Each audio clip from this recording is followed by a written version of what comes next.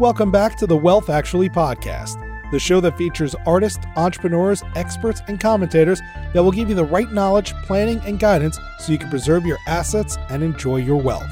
Learn more and subscribe today at wealthactually.com. And now, here's your host, Fraser Rice. Welcome back to the Wealth Actually podcast. I'm Fraser Rice. Cross-border planning has been a major issue for high-net-worth clients for years. Jobs, new family situations, and geopolitics often send people to different countries for different opportunities. All of this can have tax implications around an estate plan. Here to help us think about this is Brent Nelson. Brent is a partner at the Ramon Law Firm in Tucson, Arizona, and represents a variety of cross-border clients. He hosts the popular Wealth and Law podcast and co-edits the Arizona Estate Planning and Probate Handbook. He's been elected to serve as a fellow at the American College of Trust and Estate Counsel and chair of the Probate and Trust section of the State Bar of Arizona. Welcome aboard, Brent. Thank you for having me.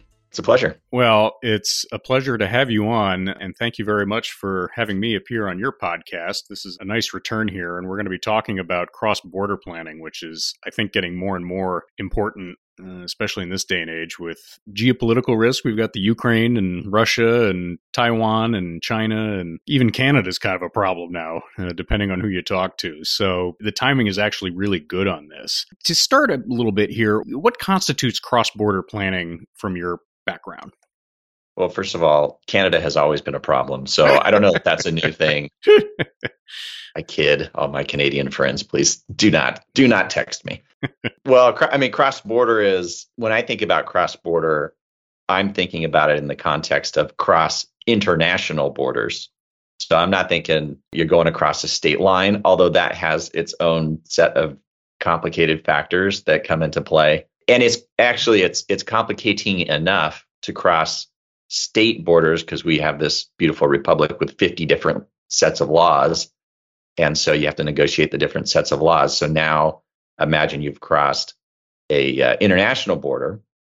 You've got potentially two completely different legal systems with totally different ways to view the law and different entities in the law and the taxpayers, let alone the fact that you have distance potentially between people and property. And the crossing portion of that, in my mind, is either one of those two things. It's either people or it is property.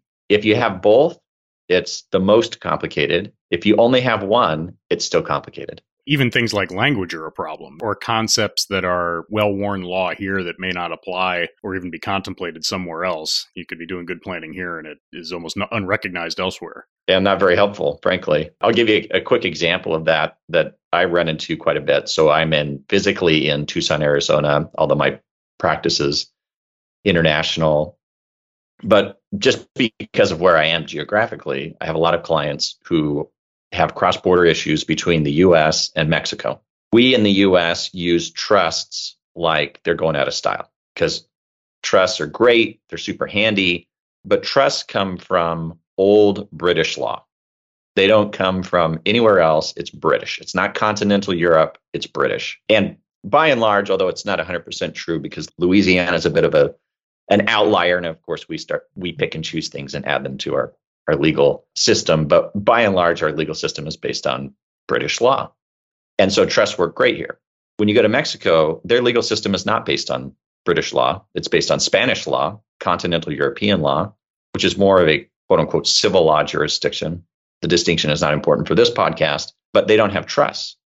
They have a form of trust. They call it a fideicomiso. It's more like a contractual relationship. And it can come up in a number of different circumstances. With real estate, it can come up with businesses, but it's not a true trust. And so when you try to go to Mexico with a trust from the US, you get a big stop sign and they say, no, we don't even know what that is. We don't know how to handle it here. You've got to pick some other vehicle. And so even that scenario, we're so close, and we do many, many billions of dollars worth of trade just between my state and Mexico. We still can't communicate between our legal systems on that very basic function of a trust in the United States, notwithstanding the fact that they're so common in the US. And it's amazing too, because, you go to Europe and so on, and they have concepts like trusts called foundations. That's also big in the Middle East. But there are distinct differences that don't translate well here. And I guess only Wyoming and New Hampshire technically recognize the concept of a foundation. And for listeners who nerd out on this stuff, I'm not talking about a charitable foundation. This is more of a construct to sort of provide governance over wealth that fits some of the bills of a trust, but not exactly. And I'm sure Asia has a whole bunch of different scenarios as well that, while some things may plant themselves nicely in British foundations, and I don't mean foundation as in the foundation I just talked about, I meant like a building foundation, but that there's just lots of alien terminology or things that mean one thing in one place and something else somewhere else. And it works the same up and down the list of entities, both on the US side and then on the side of whatever jurisdiction you're dealing with. Because notwithstanding what many Americans might think, the rest of the world is equally smart and sophisticated. That's right. And so they have many different legal systems and many different legal entities and structures. And they have their own way of doing it oftentimes, although there's similarities. And understanding how they view their particular entities, and then the way the US views those particular entities, and vice versa, honestly, is like some days I feel like it's 60 to 70% of my job. It's just trying to figure out how these things match up, if at all, and then try to sort out how do we use them. Well, and one of the things that's interesting too, I mean, we all have statutes and case law and things like that, but when you've sort of identified the countries that are in play, oftentimes you have to check the treaties that are in force or not in force. And occasionally there can be gaps or commas in places where things weren't drafted, and all of a sudden major sources of wealth and major tax implications or other asset protection can hinge on strange things that may not be part of the typical trust and estates practice. Yeah, it's very true. And it's nobody's fault, really. It's just it becomes more complex because you're dealing with two different legal systems and sometimes two very different legal systems. And for me, from time to time, clients are a little bit frustrated with that things that maybe in their mind seem very straightforward, they're just not that straightforward. And it's true in even very friendly jurisdictions to us. So we were talking about Canada, for example, not to pick on Canada. I love Canada. I do tons of business with Canadian lawyers and clients. And Canada, notwithstanding how close it is to us, notwithstanding how close the society and the culture is to us, the media is almost the same. You go up there, like all the TV stations are basically American TV stations, but Canadianized. The legal system looks and feels like the US legal system. They are not identical. And their tax rules are not identical to ours. And you have to be really careful, even with that close of a country to us, to not step in landmines. And it's actually really easy to step in landmines if you just don't know what you're doing. And you can't assume. Right. You can't assume that your legal system controls. We'll get into that in just a second, because I think what we were talking about before was the concept of delineating between inbound situations and outbound situations. One of the major decisions, I think, is which law do you want to apply? And a lot of times, sometimes it can and it can't, depending on your facts and circumstances. But that choice of law, that jurisdictional component is what you're trying to achieve in order to achieve certain goals, whether it's tax or asset protection or any of a whole bunch of other ones. How do you think about that vis-a-vis when a client comes to you with a complex multi-jurisdictional component? Are you thinking about it from what jurisdiction is going to do best for them and how do I fit the whole thing in? Or is it, I've got a fact pattern and there are things that sort of sit out there and I'm not sure I'm going to be able to synthesize this into sort of this omnibus solution? Oftentimes it depends on whether you're dealing with inbound versus outbound scenarios. So that might be the right framework to tease this out for you just a bit. So let's, if you start with inbound, and by inbound, I mean foreigners moving to the States or foreigners investing in the States. If they're investing here or they're moving here physically, then at some level, they need American planning. But it might be the case that the American plan is either contained to the US, so it really only governs the US, or it is controlled by a structure that's actually in a different jurisdiction. So you might have an entity that sits in their home jurisdiction. That's the real governing entity. That's the entity that controls the whole piece. And then we try to tie the two pieces together across the border and try to do it in a way that is efficient. I know that all sounds really vague. Something I've seen in my practice, the concept of there's a choice to be made whether you want to engage in the American system or not. And it sounds like what you're talking about is many times you keep things offshore in a sense as long as possible, or in a jurisdiction that the family is comfortable in as long as possible. And then you siphon off assets into the U.S. as needed so that your exposure to the U.S. system is understood. It's not total. You're not making sort of this binary decision, I'm all US or not US. You're seeing how it goes and limiting your exposure up to the point where when they can make a larger decision later. That's true. And really doing so strategically and where it makes sense. And there's no one size fits all cookie cutter answer to it, unfortunately. Otherwise, I'd tell you what it was, but it just doesn't exist. But there are a couple of really common issues. So issue number one, if you're talking about somebody who has physically moved here, and sometimes I'm surprised by how easily this is missed, but in my mind, issue number one is they moved here. What if they get sick? So you've got to do all of the basic, easy stuff, the healthcare directives and living wills, and they might have a will here that ties in with their plan in their home jurisdiction. But if they're going to be here, and they're going to be here for a substantial amount of time, I don't want them ending up in the hospital and having to open up a guardianship proceeding for a foreigner in the United States. That is not a great scenario, and it's easily planned around. But that's, for me, like right up the top, you have to do that. That has nothing to do with their money. But then it might be that they are in a situation where they can derive some tax benefits from investing in the U.S. and using some of our structures. So we were talking about trusts. Trusts in the U.S. are great. They're very powerful. You were talking about asset protection. We have great asset protection laws in a lot of jurisdictions. We have great tax laws in a lot of jurisdictions. We have the best economy to invest in for the most part, as far as access to capital. We have great real estate investments. We have great capital markets. So it's a really attractive place to be. Well, it turns out, outside of the real estate scenario, most foreigners who aren't here for at least half the year, they don't pay capital gains in the U.S. And so it can be quite handy for them, if they live in a jurisdiction that's sort of a low tax jurisdiction, to invest in the U.S. through a trust that is structured as what's called a grantor trust, meaning that they're treated as if they own everything in the trust. They get all the benefits of having a U.S. trust, asset protection, et cetera.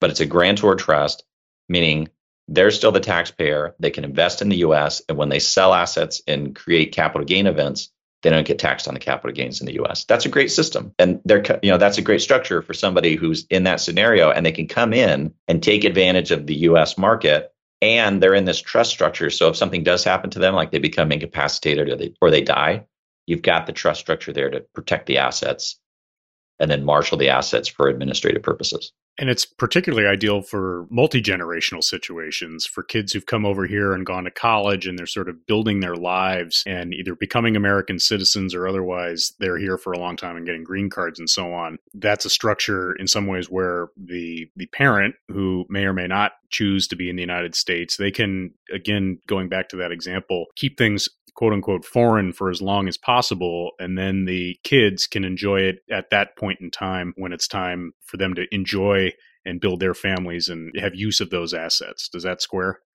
It does. Yeah, it's exactly right. And there's a few reasons for that. And there's a few reasons why, at least in my practice, trusts tend to be a prevalent vehicle for doing that. It has to do a little bit with the U.S. estate tax laws for non-residents. And by non-residents, I mean people who haven't moved here with the intent to stay here permanently. That's the test.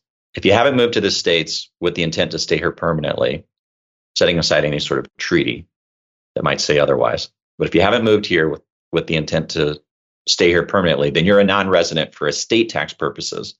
That's good because all of your worldwide assets aren't subject to estate tax here, only your U.S. assets. It's bad because you get taxed on everything over $60,000 in value when you die.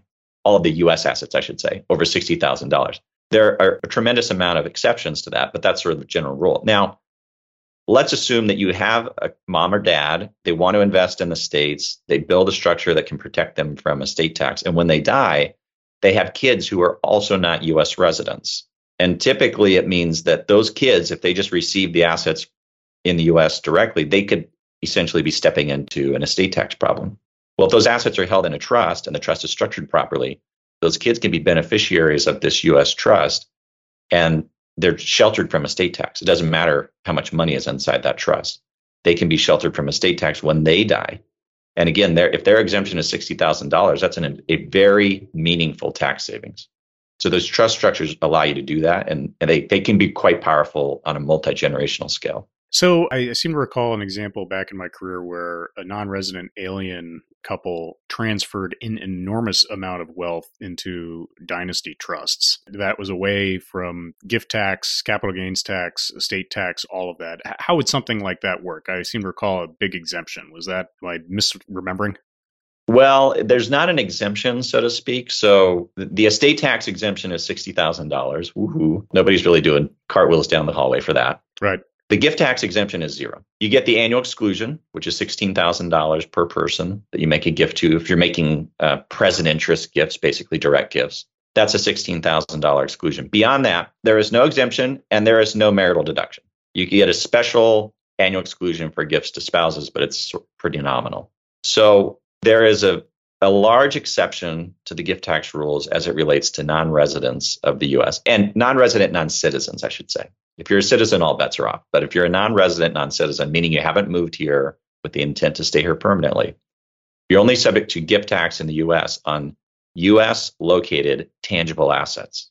So all intangible assets and all tangible assets not located in the United States are not subject to U.S. gift tax. That allows you to do a large transfer of intangible assets into trusts, avoid triggering U.S. gift tax, and then now you've got the assets housed in these trusts where it can be protected from estate tax going forward. So there are planning opportunities if people are aware of them and they don't say, do all the investing in the U.S. up front and then come to somebody like me afterwards. It becomes very difficult once they've already done the investment, particularly if they're investing in real estate, to then unwind that into the structure we're talking about without having to pay any tax in the U.S. And so is one of the theories that if you've got intangibles, if you have that housed in a foreign company, that's one way to put the veneer on top of the structure so that it passes muster and it's not a U.S. asset. Right. So typical structure would be you'd have a foreign company that the U.S. views as a corporation. The family invests through this corporation into the U.S. market, and then they transfer stock in that corporation to the trust. The stock is intangible, so there's no gift tax. It's also not located in the U.S., so there's no gift tax. And the existence of that corporation is a blocker between the non-resident who owns the shares initially and the investments in the U.S., because from the eyes of the IRS, what they own is stock in a foreign corporation. And stock in a foreign corporation isn't located in the U.S., and they only pay estate tax on assets that are actually located inside the United States. What you have to watch out for is real estate where that jurisdictional issue can pop up, or things that have real definitive source income that could flow up and potentially screw things up at some level. Yeah, exactly. So, yeah, a typical example is, this happens to me all the time. Okay, this is almost like a weekly phone call I have with somebody. Married couple from Canada. In my case, it's very frequently Western Canada. They come down and they buy a vacation home in California or Arizona or some other warm, sunny place. That's right. It's titled in husband and wife's names. Well, if it's 50-50, but both spouses did not contribute 50-50 to the equity value of the house, that's a gift. And like I said, you have a somewhat nominal exemption from gift tax, and that's a gift of tangible assets in the U.S. So right off the bat, you have a potential gift. That's problematic. Then, if they ever want to transfer that gift, certainly by sale, but even if they do try to gift it to somebody else, you have to work through the thicket of FIRPTA, the Foreign Investment in Real Property Tax Act, which is a pretty difficult act to get around. It essentially applies to every transaction. There are a handful of non-tax transactions that you can get exemptions from FIRPTA, but otherwise there's a withholding requirement on the amount realized on any transfer. Plus, if you sell the asset, unlike a typical American who might be able to shelter some of the sale of their principal residence from capital gains, that doesn't apply to non-residents who own a second home here. And they may be exposed to capital gains tax on the sale of that real estate, even if the capital gains tax is less than the FIRPTA withholding amount, which is 15% of the amount realized on the transaction. So it becomes really difficult to shift somebody out of that ownership into a structure that would have protected them from estate tax without triggering some amount of tax or some amount of filing and compliance and paying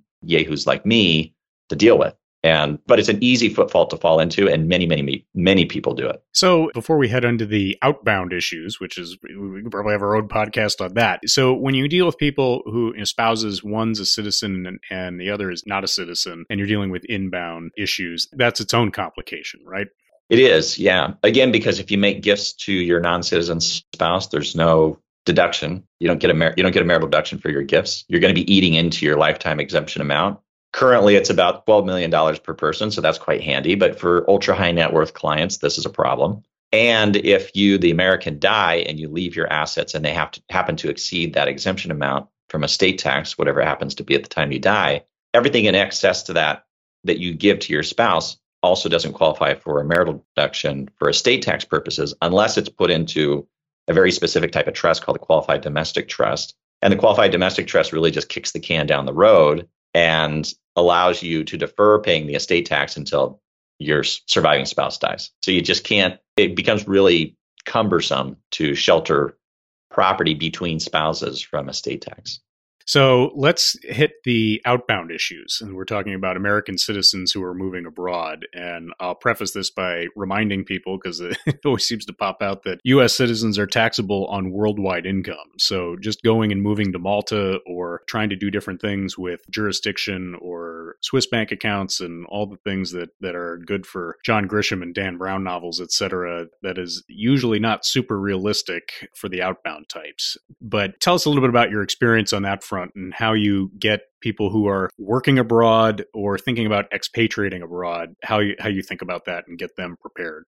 Well, you're certainly right that U.S. citizens are taxed on their worldwide income. That's based on citizenship. We don't care where you live. And we don't care where your assets are, where your income comes from. Unless there's a very specific provision in a tax treaty, you're screwed. You're going to have to pay tax here on that income. So you have to go in with that perspective. This equally applies to green card holders, and it equally applies to people who become tax residents in the U.S., which may be something short of a green card. It could just be you're here on a visa and you're here long enough that you become a tax resident. So all of those people combined are taxed the same way as if they're citizens. They just all can't vote. What happens is ownership of foreign assets sometimes is penalized. So if you have investments in foreign mutual funds, which would be a perfectly normal thing to do if you're living and investing abroad, those foreign mutual funds are typically taxed as passive foreign investment companies, or PFICs. The PFIC regime is very penalizing. You essentially pay ordinary income tax instead of capital gains, and you get charged interest as if you underpaid your tax when you get a distribution or you sell off the investment, which could be interest accruing over many, many, many years. It's as many years as you've held the investment. So if you're a long-term investor and then you sell, you could be charged this huge interest charge, and that comes as quite a surprise. The same thing applies to American-controlled foreign corporations. So controlled foreign corporations, or CFCs is the name of them. They're also taxed in a negative way. You can get taxed on current income, even if you don't get any distributions from those. And really, we're trying to encourage people to not invest in foreign markets. But the estate tax also applies to your worldwide assets. So it doesn't matter where your assets happen to be, the U.S. estate tax applies to that as well. So you start getting into these weird scenarios where people are owning property in other jurisdictions. They may even be paying all their taxes in that foreign jurisdiction. That is not sufficient for U.S. purposes. And on top of all of that, we require quite duplicative and onerous reporting. This has nothing to do with taxes. This is just giving the IRS information about your holdings abroad. And you have to file those things every year. And if you don't, there are huge penalties and potentially criminal penalties for not doing it. So yeah, a lot of the John Grisham novel stuff doesn't actually work. The U.S. is wise to those issues, and you just can't get around these tax rules. The right move for someone who is contemplating either job posting abroad or a full-on move abroad, what's the right thing to do for them? Obviously, it's to see advisors like you to kind of say, okay, here's the country I'm going to. Here's what I think my life is going to look like. How do I structure things accordingly? What else should we be thinking about on that front? Well, everything becomes doubly complicated, and so you need twice the advisors. That is the main thing. You need to get competent advisors in the jurisdiction where you're going who understand the tax rules and are familiar with the cross-border issues, because you're going to have two sets of laws to comply with every year, and you really need good people, because we're not unique in penalizing people for messing up their taxes.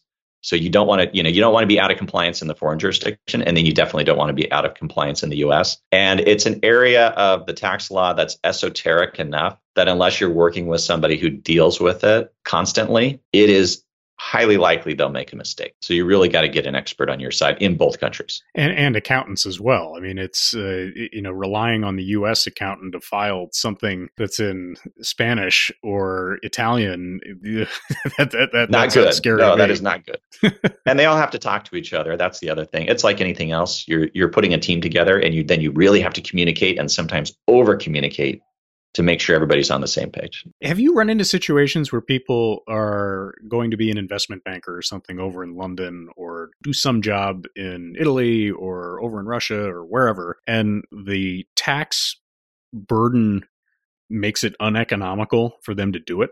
From time to time, yeah. It's usually the reverse. People get sick of paying U.S. taxes and having to report everything here, so they hightail it out of here. But from time to time, yeah. I mean, the UK is a fairly high tax jurisdiction, so people do tire of paying tax in the UK, and I see that from time to time. What ends up happening is Americans go abroad, they work, they acquire assets. Oftentimes, if they're working in some sort of company, they're acquiring pension funds and retirement style assets in those countries, and then they come back to the States.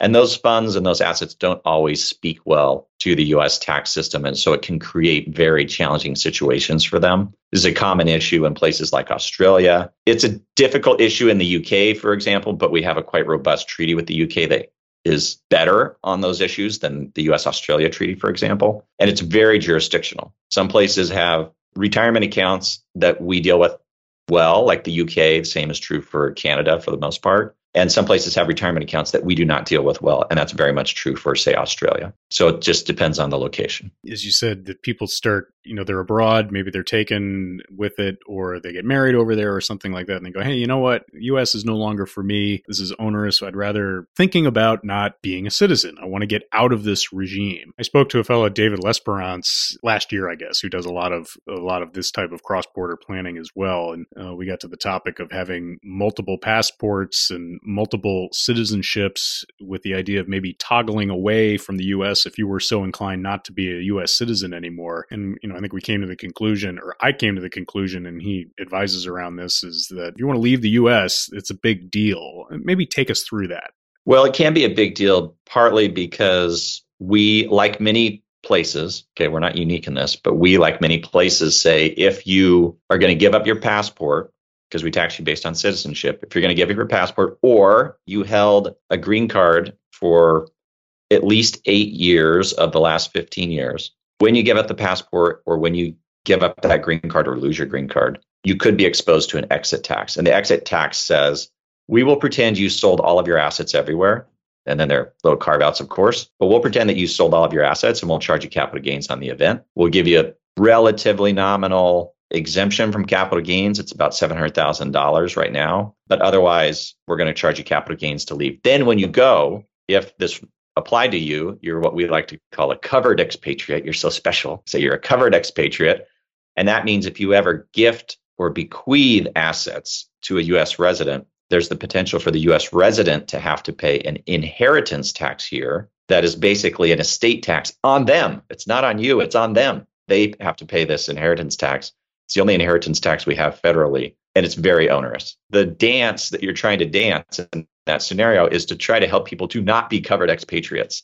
And there are certain tax liability, there's an averaging test on tax liability and net worth tests that you have to meet to avoid covered expatriate status. Usually you need some time to plan for it, maybe a couple of years to plan for it. And then you can try to get somebody out of here without becoming a covered expatriate and having all these horrible things happen. And you have to have a citizenship to go to, right? I mean, you can't just drop your citizenship and have nothing. It's helpful. Yeah, it is helpful. Then you have the guy who was in the French airport that couldn't go anywhere because he didn't have a passport anywhere and he was stuck in international space. Yeah, that can happen. From the U.S., it is actually conceivable to give up your citizenship and have no residency anywhere for tax purposes. Of course, you can't go anywhere because you'll be stuck, but you could have no residency in any jurisdiction for tax purposes because we don't tax people based on their residency. So you could technically have a residency in the U.S., give up your citizenship, and then move to another jurisdiction full time, maintaining your residency in the U.S. somehow, based on the facts and circumstances. So you're not a resident there, not a resident here for tax purposes. You're not a resident anywhere. And that is conceivably possible. It's just the mechanics of doing that and traveling internationally are fraught with danger. And getting worse. But some people try. Right. So, as we wind down here, what are the opportunities for advisors? This is obviously complex stuff. And I would think myself that the best thing you can do is have an ecosystem of people that are more than conversant, expert in spotting the international issues and probably expert in dealing with certain ones that they have experience with. How do you think about that, and where can advisors really expand their practice? Well, they can certainly expand their practice by being aware of the issues. And you as the advisor, even if you don't want to be the expert yourself, if you're aware that the issue exists, that makes you the concierge. That's a huge value add. And you immediately differentiate yourself because the percentage of advisors that even know that these issues exist is sadly very small. Yeah, very low.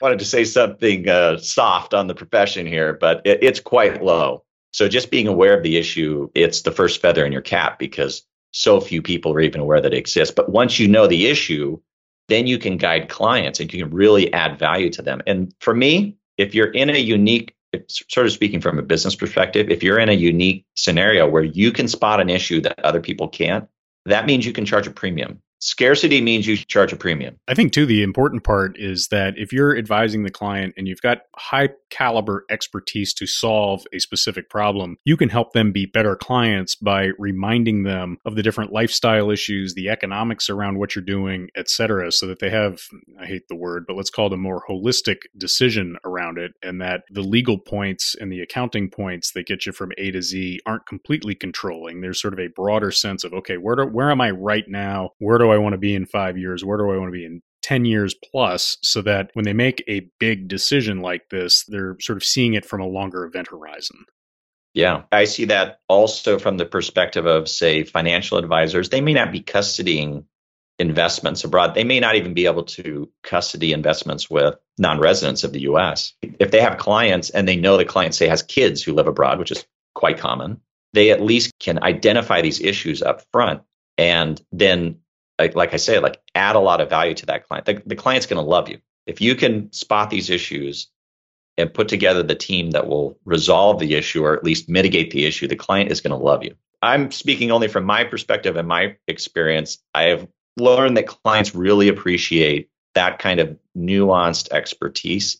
Even when I, for example, I'm not a Mexican attorney. I would never tell anybody that I am an expert on Mexican law, but I can at least spot some of the issues coming on the horizon and then pull together the pieces to help us resolve them. Yeah, you can get 85% of the way there and then deploy the experts to get you over the finish line and get the planning I's dotted and T's crossed.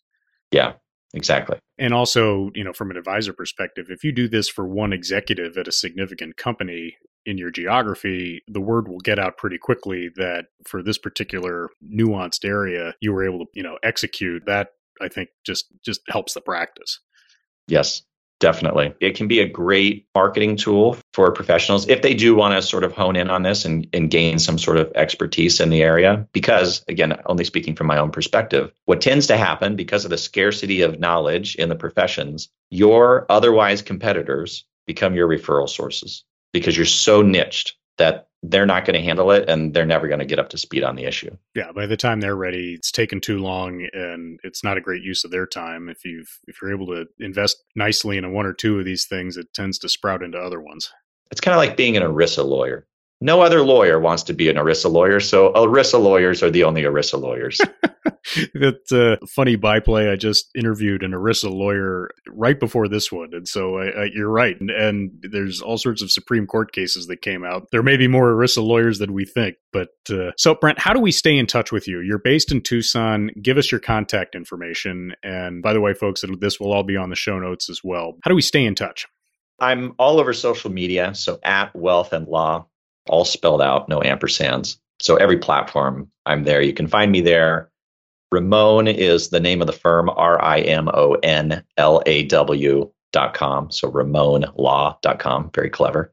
And all my contact information is there. And honestly, if you just type in Brent Nelson Lawyer, you're going to find me. So The Google knows that I exist. Well, and I also want to throw an endorsement at Wealth and Law. It's a go-to podcast for me on a lot of different subjects. I think you do a terrific job with it as far as getting into the right amount of detail on certain subjects, and it makes people like me smarter faster, which is always appreciated. Well, I appreciate that. That's the goal. I encourage people to check that out. In the meantime, Brent, thanks for being on, and we'll look forward to keeping an eye on you. Appreciate you. Thank you. Thank you for listening to this episode of Wealth Actually, hosted by Fraser Rice, author of the book Wealth Actually and a leading private wealth manager. Head on over to wealthactually.com where you can subscribe to this podcast, get your own copy of the Wealth Actually book, and connect with Fraser directly. We'll see you next time on Wealth Actually.